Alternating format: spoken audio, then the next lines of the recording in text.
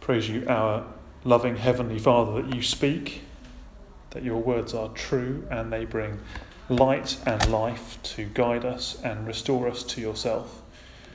Please would this word be refreshment to us this morning.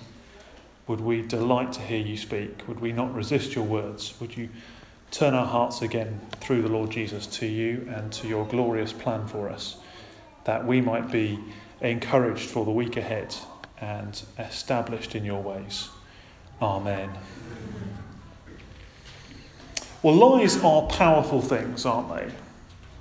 Consider advertising. I'm sorry, if you are in advertising, I'm not suggesting you are a liar by trade, but if you buy this brand of Italian coffee maker, you will be just like George Clooney. You've seen those adverts, right? And it works, doesn't it? And not that you become like George Clooney, but you do buy the coffee maker in the hope that you will be. We know, don't we, in our daily lives, that little white lie, implying a good lie, can smooth over those awkward social situations. I mean, you don't have to tell your friend she looks fat in that dress, do you? Well, in John 8, verse 44, Jesus describes the work of the devil like this. He was a murderer from the beginning, not holding to the truth, for there is no truth in him. He is a liar and the father of lies. Murder through lies. Now that might sound extreme, particularly when little white lies are concerned, but consider how lies work. They paint a picture, a new story over the top of reality, a new interpretation of the way the world works, so that they obscure the truth in order to deceive us into living differently. You believe the lies and you behave differently. Just this week, Michael Barrymore was in the news. You may not know who that is. And the reason you don't know who that is because his career he was a very famous TV personality until 2001 when he was accused of rape and murder and has been cleared. But the fact that the case went through the press destroyed his career. And he's being compensated royally for that in the courts at the moment. Think of any celebrity who's been accused of some appalling crime and then been acquitted, and the damage that the lie has done to their reputation. Lies can change the world. I spent just half an hour this week Googling cyberbullying. I couldn't really cope with it much more than that. One comment that caught my attention particularly was from a girl who said, I knew that what they were saying was lies, but I began believing what people were saying about me. If you hear a lie enough times from enough sources, it can sound a lot like the truth, and we begin to question, maybe I am wrong after all. Maybe I am worthless. Maybe I should just end it all. And in a very real sense, lies become murder. Jesus says there is no truth in the devil, and it was so from the beginning. From Genesis 3, in fact, which is our passage this morning, or the first half of it. Here we encounter the first lies, the first sin, and death comes into the world. We'll see that much more clearly next week as we look at the rest of the chapter. Here is a conflict between truth and lies, and the question is, who is going to give you the right view of reality? Who is going to tell you the truth? And what we see here is the prototype for all sin in the rest of the Bible and in the rest of human history. The same pattern is followed again and again and again. You go to any passage of Scripture that shows a lie, a sin, and you'll see the same pattern of lies being believed, and you'll see it in your own heart too. Perhaps you're here visiting us this week, and this talk of sin is difficult to comprehend. It's an alien concept, and what you do know of it is what you've heard in the movies, and it doesn't sound particularly good. You're not really sure what to make of it. Well, let me say this is good news for you, because this is the passage that defines what sin is for us. It defines the way that we are corrupted in our hearts in a way that we can understand. The language may be alien, but the experience is very real, and we will recognise it as very normal. I want us to see this morning that although the sin may appear to be a very small thing, the lies involved are very, very big. And as we'll see next week, the consequences have been catastrophic. But the truth is, you don't need me to read on in Genesis 3 to see how catastrophic they are, because you only have to look at the press, don't you? You only have to look into your own life to see the effects of sin and rebellion against God. All the things that Claire was leading us in our prayers over in other parts of the world, not very distant from us actually. I had to get in touch with a friend of mine who lives just a short hop, maybe a couple of miles from one of the terrorist attacks in Spain this week, to make sure he and his church family were okay. Praise God, they were fine. To understand this passage properly, to see just how destructive these lies are, we have to see them in the context of what we've been looking at the last 5 weeks in Genesis 1 and 2. Because the picture of reality that's being painted here in chapter 3 is the very opposite of the truth. So let's begin with our first point. The sin appears to be small. And just stop and think about that for a moment. The question you might be asking as we come to this passage is, what's the big deal? I mean, if Adam had killed Eve, we'd understand that was a really bad thing to do. Okay, fair enough, but all they do is eat a piece of fruit. I mean, who hasn't snuck a biscuit out of the tin when their mum wasn't looking, even though it was close to dinner time and it would spoil their dinner? It's no big deal, is it? It's just a piece of fruit. And I think that's what makes this passage so pointed for us this morning. See, if that first rebellion was a big sin, something that we could all go boo-hiss about, we could all rest safe in the knowledge this morning that we've not done those things, unless, of course, you have. We could all say, I'm not that bad. That's a problem that's out there, not a problem that's in here. But if God thinks that this sin, this taking a piece of fruit sin, this petty theft, is that bad that it destroys the world, then we need to pay attention, don't we? Because every one of us has this sort of corruption in our hearts all the time. And it means that God takes our sin seriously too. I think Moses signals for us the seriousness of this passage with 2 little phrases that you might have missed as it was being read so well by Vix. Just let me show you 2 little phrases that I think draw this out for us. The first is there at the end of verse 6. Just look down with me, would you? 4 little words. Who was with her? She gave some to her husband who was with her. 4 words, easy to miss. Just imagine, close your eyes and imagine in your mind's eye the scene. If I asked you to draw a picture of verses 1 to 5, what do you draw? Who are the characters in the picture? I imagine you draw 2 characters, the serpent and Eve. That's who's doing all the talking in verses 1 to 5.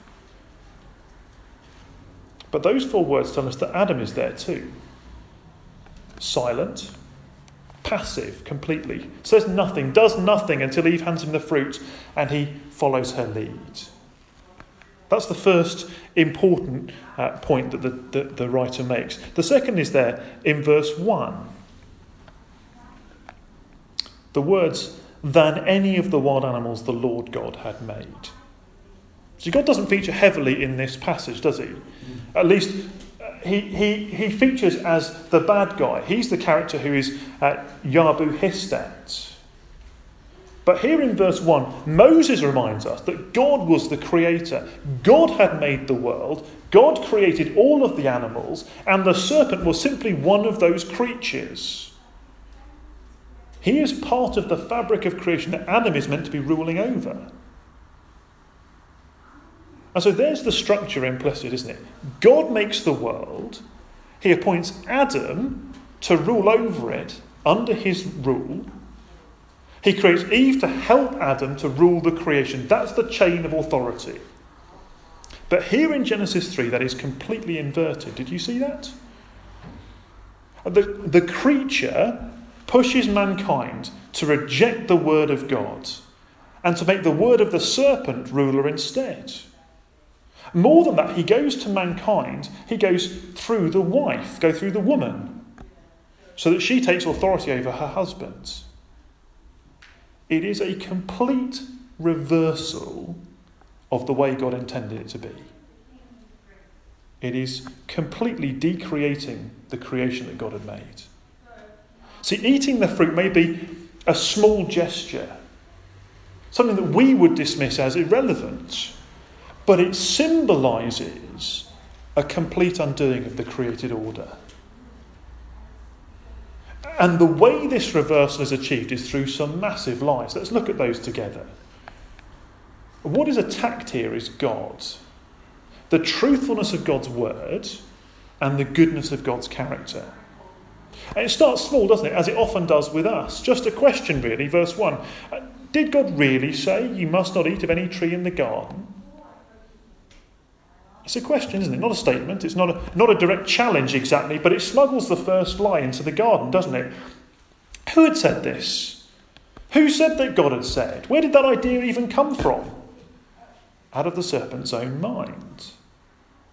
And with that implicit lie comes a whole freight of ideas. How could God put you in this beautiful place full of juicy, sweet fruit and not let you eat of it? It's in the town where I went to school, there's a sweet shop. I imagine it's still there. I've not been back for a long time, but you pass it on the way to school. It's one of those old-fashioned ones, with the sort of lead-lined windows and all the little tubs of all the kind of sweets you'd want. Imagine your mum puts you in the sweet shop and says you can't touch anything. That's what he's saying. All that delicious fruit, and you've got to live on broccoli and swede. Actually, I quite like broccoli, but you get the point. How completely unfair to put you in such an amazing place and to be so restrictive. Of course, he did no such thing. And Eve knows this, but the seed has been planted, hasn't it? And so we get to verse 2. We may eat from the trees in the garden, but God did say you must not eat from the tree, the fruit of the tree that's in the middle of the garden, or you will die. And you want to go, brilliant! You stick it to him. Take the truth and defeat the lie here, Eve. Well done. But she doesn't quite say that, does she? She adds something quite inexplicable. And you must not touch it, or you will die. Now, a quick look back at 2 verse 17 shows that that's not what God had said. He'd simply said, if you eat the fruit, you will die. There's plenty of other fruit to choose from. Lots of other trees.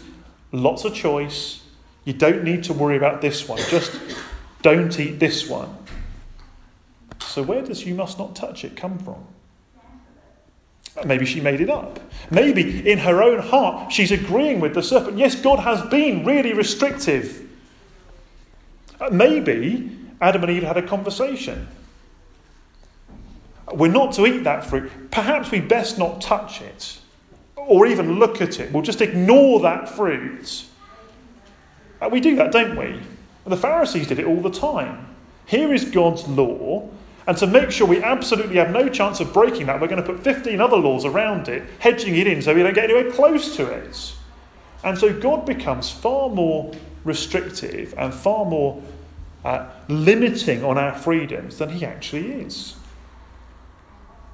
And we do the same today, don't we? In different parts of the world. Some of you may have grown up in places where the simple law in the church is you stay away from alcohol. You never touch a drop. The Christian temperance movement of the 19th century was famous for this. And there are whole parts of the church in different parts of the world where you cannot drink. I was in Uganda back in at New Year, and the church there has a very simple rule. Christians don't drink. You don't get seen in a pub. You don't go anywhere near alcohol. And the reason is that Uganda is the most drunk country in the world. One of the pastors there said to me, look, we're just not very good at moderation here. Once you start anything, you just keep going. And so it's safer for us not to drink anything. We do it, don't we? We take God's command not to be drunk and we make it stricter and stricter in order to make sure we absolutely go nowhere near that thing. That seems to be what's going on here. God is made out to be much stricter than he really is. Eve doesn't recognise it as Adam's rule or her rule. She attributes it to God and says God is more stingy, with his good things than he really is. And the implication is there, isn't it? God's a spoilsport. Why would he put me in this place with these lovely things around me and not allow me to have them? And we do the same thing with all sorts of things, don't we? And the serpent becomes emboldened. What stops them eating the fruit? Well, it's the threat of death, isn't it? That's what God said. Don't eat the fruit or you will die. There's a simple if-then statement. If you're into programming, it's very simple, isn't it? Okay? If you do this, this will happen. So here he doesn't just question God. He absolutely refutes his word, doesn't he? States the exact opposite. You certainly will not die. It's absolutely the case that you won't die. See what we say? God's word is untrustworthy. God is a liar. And there's no consequences, therefore, to the rebellion. He says you will die, you won't die. There's no consequences. You can do what you'd like. God is all mouth and no trousers. There's no consequences. Which then raises the question, why is God making this threat at all? To shore up his position. He's grasping. He's holding you down. That's what the little word "for" at the beginning of verse 5 tells us. Here is the explanation for God's actions. He's telling you lies to keep you in your place, for God knows. Well, what does God know that Eve is only now finding out? What is the serpent giving her that God has kept back from her? Here's what it is. When you eat from the fruit, your eyes will be opened and you will be like God, knowing good and evil. God doesn't want you to see properly.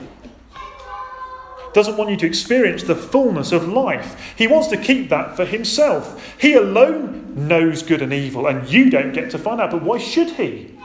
Why should he? Now, I need to sort of take a sideways step here and say, what does it mean to know good and evil? It cannot mean knowing whether something is right and wrong.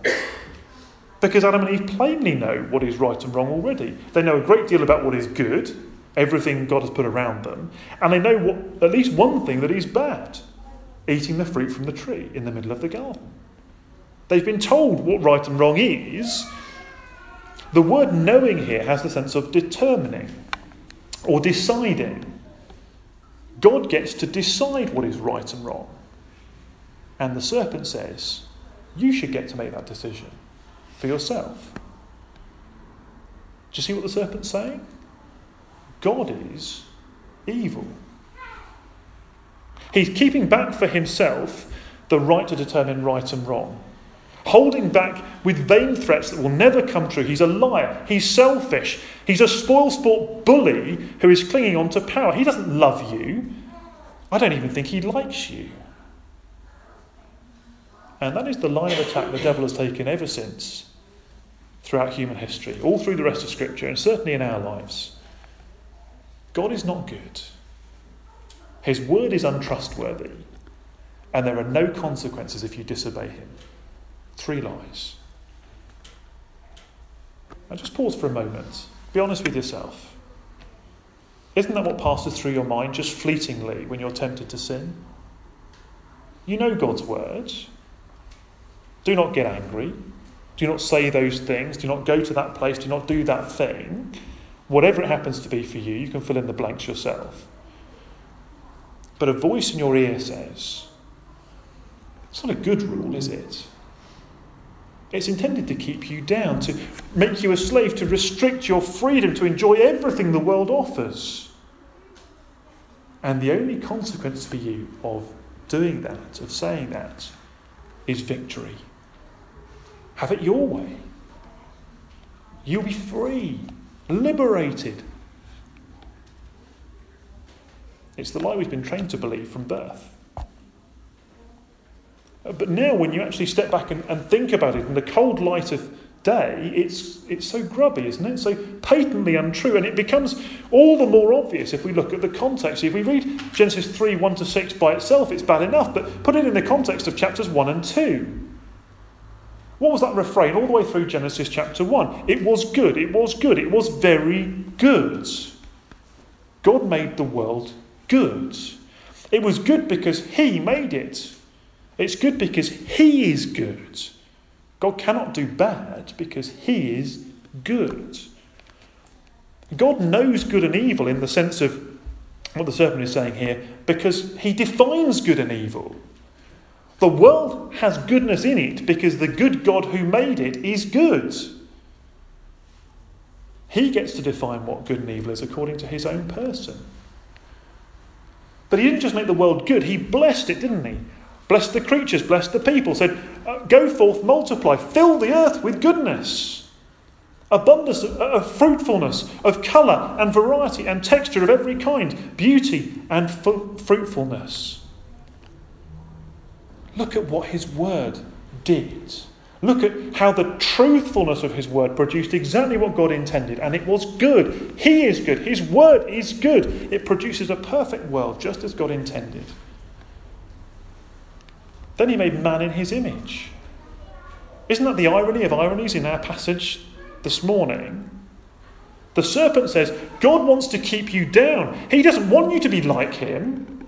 You'll be like him when you take the fruit. But the truth is, we were already like him. Already made in his image. Endowed with wonderful dignity and purpose at the pinnacle of God's creation. Just not in the way that the serpent offers.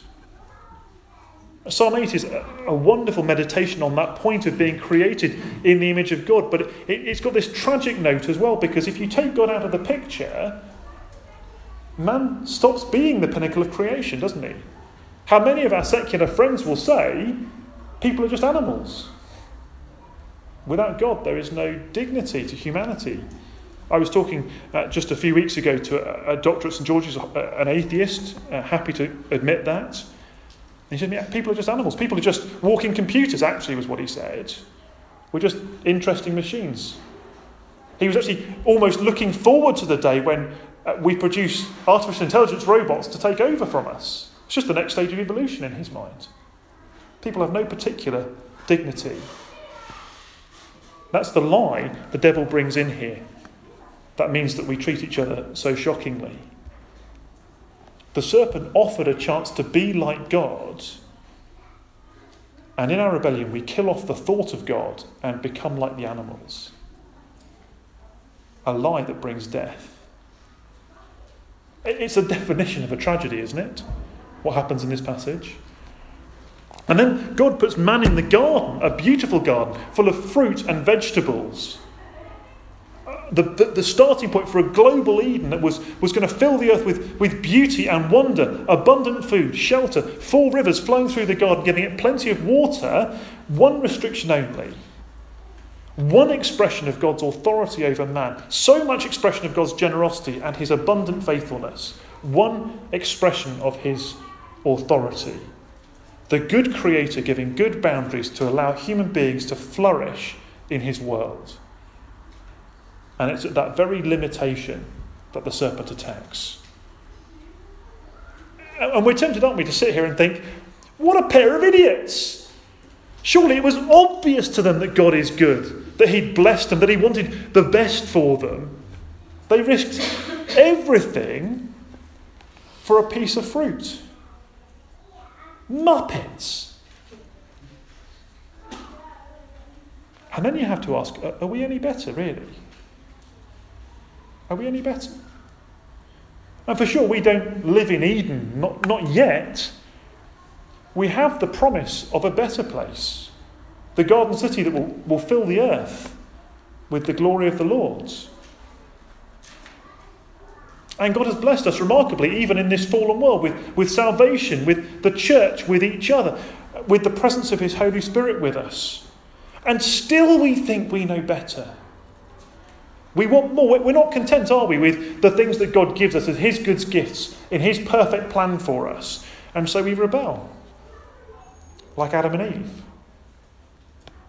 We believe sometimes perhaps that God is permissive, that anything goes, it doesn't matter, there's no consequences. That he's too weak or too evil to hold us to account for our own weakness and evil. Of course, we'd hate to live in a universe where there really were no consequences for anything, wouldn't we? I mean, if there were no consequences for anybody else, that would be a disaster. If there was no police force, no judiciary, no justice anywhere, it's a terrifying thought, but we like the idea somehow that we're special, don't we? In our weakest moments. We like the idea that there'll be no consequences for us. Which is not a very big step from saying, I'm God, and I'll have the universe on my terms. Thank you very much. It is to believe the most devastating lies. Here is reality, and we paint over the top the opposite. That's what the devil whispers in our ears. Evil. God is evil. He hates you. Do what you want. There are no consequences. See, our sins may be small sins. They may not get the police tapping on our door and put us in chains, but they rest on a lie which has massive implications. If we live in rebellion against him, if that's our habit, and let me make that distinction here, very, very plain. We all sin. We'll come to that in a moment. But if our lives are built on a right to do things our way, if we ignore what God says, if we treat him as though these lies are truth, we need to know that God is true to his word and we will die. We'll be separated from him forever at the second death. And if you don't believe that, just look at the world around you. Just look at the death and the carnage that is everywhere and is horrible. As a society, we pretend it's not true, don't we? We think that medicine can solve all of our ills. We turn back the clock with lotions and potions and surgeries. We lock the elderly away in old people's homes out of sight so we don't have to look at them as they crumble into the dust. And then we pretend that death isn't real, but it is the most real thing in the world. The fool says in his heart there is no God. And only a fool believes there are no consequences for our rebellion against our King. Which begs the question, doesn't it? Has the devil won? Did he win at Genesis 3 by introducing these powerful lies that bring death, by corrupting reality, by painting these lies over the surface of reality and causing us to walk in them, by bringing death to a world that was teeming with good and abundant life? Has the devil won? Moreover, it begs a deeper question, doesn't it? Where did he come from anyway? Because if the devil wasn't part of the plan, well then at best this world is plan B, isn't it? Or C, or Z. Is the world off script, perhaps? That might be the question we're asking. If God has a plan and the devil has corrupted it, are we nowhere near what God intended? We might ask the question, if sin can so corrupt the plan, is my sin able to do that? If I stumble and fall, can I fall off God's plan for me? He promises salvation in Christ, but can I end up nowhere near? So we need to be clear where this story arc goes. And the answer is no. And make no mistake, Adam and Eve suffer the consequences of their actions. They make a choice, they receive the consequence of their actions, but it was still part of the plan. The Bible doesn't finally tell us how the devil came to fall in the first place. That's in the mystery of God, and we have to accept that there are limits on what God has told us. But it's clear throughout the Bible that the devil is on a leash. I think it was Calvin who said, the devil is powerful, but he is God's devil. He's on a leash. He never does anything that God doesn't allow. If you're not persuaded by that, just read Job chapters 1 and 2. The devil cannot do what he wants, only what God allows him. Or consider Ephesians chapter 1 verse 4. We'll come to Ephesians in our small groups this year. For God chose us in Jesus before the creation of the world to be holy and blameless in his sight. And we get that God wants us to be holy and blameless. That's what Adam and Eve were in Genesis 2, right? That's the plan. But when he says God chose us in him, in Christ, well, that phrase means through the cross and through faith in Jesus, his death and resurrection for us, his saving work. God always intended redemption through the cross. When was that? Was that after Genesis 3? Was that God's sort of plan B? Well, no. God planned the fall. Before the creation of the world, God chose us to be redeemed in Christ. Before an atom existed, God planned that you and I would trust in Jesus, that we'd be sitting here now listening to this passage. God planned it all. God planned the fall of Adam and Eve. He planned the devil. He planned salvation in Jesus. He planned the new creation. He planned it all from the beginning. He planned that the Eden we lost there would be restored to us.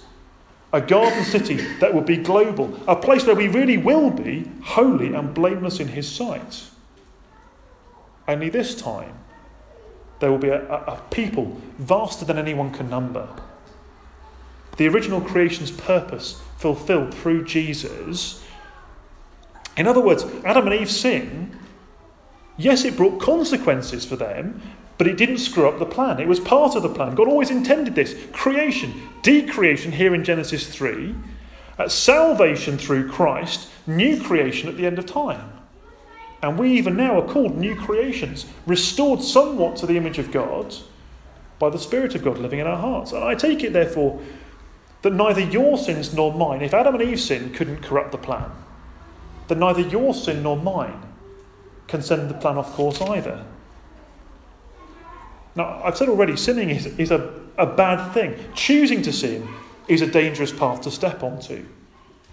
And let me say it clearly, if that is the trajectory of your life, that you choose active rebellion in your choices, if you ignore God and care not for his words, you can never inherit the kingdom of God like that. Because sin really matters. But as Christians, we still sin, don't we? We still actively sin. We still choose to sin. It's not the tone of our lives. It's not the trajectory of our lives. But it is a deviation from the course that God has set before us. And we do it often. And when we sin, there are still consequences. Perhaps in our relationships. An angry parent who has done some damage to their relationship with their child. The word spoken out of turn to our boss that means they're in reprimands. There are still consequences to our sins.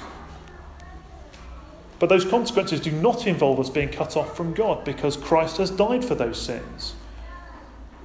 And so we stand constantly in God's presence through Christ.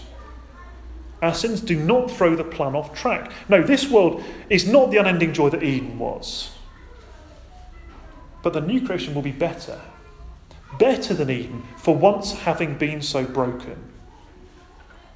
Because we'll know God truly as the one who has done everything to rescue his people. And because having experienced suffering and tears, we'll know what it is to have no more tears. And we will know God truly, fully, even as we are fully known. And there will be no whisper of a lie in our ears, as there so often is here. And sin will be ended forever. Why was the devil let in? In his mind, to disrupt God's plan. But in God's mind, to fulfill it. This passage is a tragedy, but it is not a tragedy out of God's hands. Is this the best of all possible worlds, as the philosophers like to ask? If by best we mean the most pleasurable and most enjoyable and the most free. No, of course it's not. That day is still to come. That world is coming. And it will be glorious. But if we mean, is this world the most fitting for God to achieve his purpose of redeeming a people and glorifying himself, then I want to say yes. Absolutely, this is the best of all possible worlds for achieving God's purpose. So what do we do, friends, when the lie starts whispering in our ears? What do we do to stand for God, to reject, to push back the lies, to unveil the reality that is underneath the story that's being painted on top? When the world says, everybody's doing it, get on board, and our own hearts say, you deserve this, and God is being so unfair keeping you from that relationship or that thing. Well, we remember Jesus. Particularly, we remember Jesus in Luke 4. If you know the passage, you don't have to turn it up now, but perhaps go and have a reflection on it later today. Jesus in the wilderness. Jesus as the new Adam. Not in a garden at this time, not in a garden full of fruit, but 40 days in the wilderness with no food or drink. And the devil makes the same temptation, doesn't he? Turn this stone into bread. Feed yourself. God is clearly keeping it back from you. God clearly doesn't have your best interests at heart. He says, worship me and I'll give you everything, even though God has promised everything to his Son. A false gospel, false truth. And test God. See if he really loves you. Throw yourself off the top of the temple and see if he catches you. And each time Jesus responds with the word of God. Deuteronomy 6, Deuteronomy 8. What is it that enables Jesus to stand up under the most ferocious temptations? And make no mistake, Jesus is tempted worse than we are, because temptation is always worse when you resist it than it is when you give into it. Jesus experienced temptation in a way that we perhaps never will do. What enables him to stand? It is his rock-solid conviction that God is good and that his word is absolutely, unequivocally, and in every single sense, true. And when the lies try to paint a new story over the top of reality, a new narrative that will encourage us to walk away from God, we need to see past the paint as well. We need to see the truth that lies underneath. We need to know God's word as well as we can. I take it that's why as Christians we grow up to maturity and grow better at resisting temptations. As we know God's word better, as we see the lies for what they are and the truth for what it is, so we're able to stand on the truth. We need to bring it to mind constantly. You know that feeling. One of my friends once said in a talk, if I miss my daily devotions, the first day God notices, the second day I notice, and the third day everybody else notices. And there's some truth to that, isn't there? It's quite a nice way to put it. We need to be constantly bringing the truth to mind. We need to help each other. That's why we meet together in our Bible studies week by week. Get to know each other and get to know the Bible together and be able to say to each other, this passage will help you to resist that temptation you're fighting. This will help you to stand. This will help you in that conversation with that difficult person. This is the truth, and we need to hold each other on it. We need to remember who God is. Be convinced of who he is. Be willing to stand on who he is. Remember who we are. We are sinners. Luther said we are justified sinners. And he's right. But that's not our identity anymore, brothers and sisters. We are not sinners. That is not our primary name anymore. We are Christians. Children of our Heavenly Father. We have a new identity. And a new capacity by the Spirit to live for him. To believe the truth. To be fired in our hearts about who God is, what he's doing, where we're going, and what it means to be his people, so that we can have victory over some of these sins that dog us. We will never be free of sin and temptation this side of the grave until Jesus returns. It's a thing to long for and pray for. But we are being changed. We are able to stand. We are able to hear the devil's lies for what they are. And know that God alone is true. Believe his word. He is doing good for you. If he has put restrictions on the things that you would love to do, know that it is for your good. For the flourishing of his church. For the flourishing of his purpose. The devil will lie to you. Don't believe his lies. Let's pray.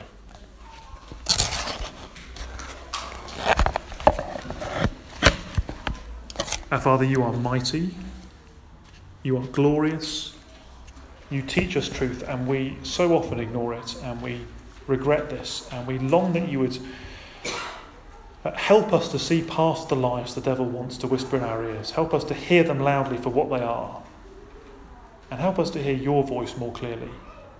Help us to walk in your ways, that we might rejoice in your plans, your purposes, your ways, that we might delight to be your people, serve each other, build each other up. We long to be different. We long to not make the mistakes of Adam and Eve. And Lord, keep us faithfully on the path while we look forward to that day when you will wipe away all the consequences of our sin, death and tears and pain and suffering. You wipe away sin itself, that we might be perfectly in the image of the Lord Jesus. Bring that day to bear, we pray. In Jesus' name, amen.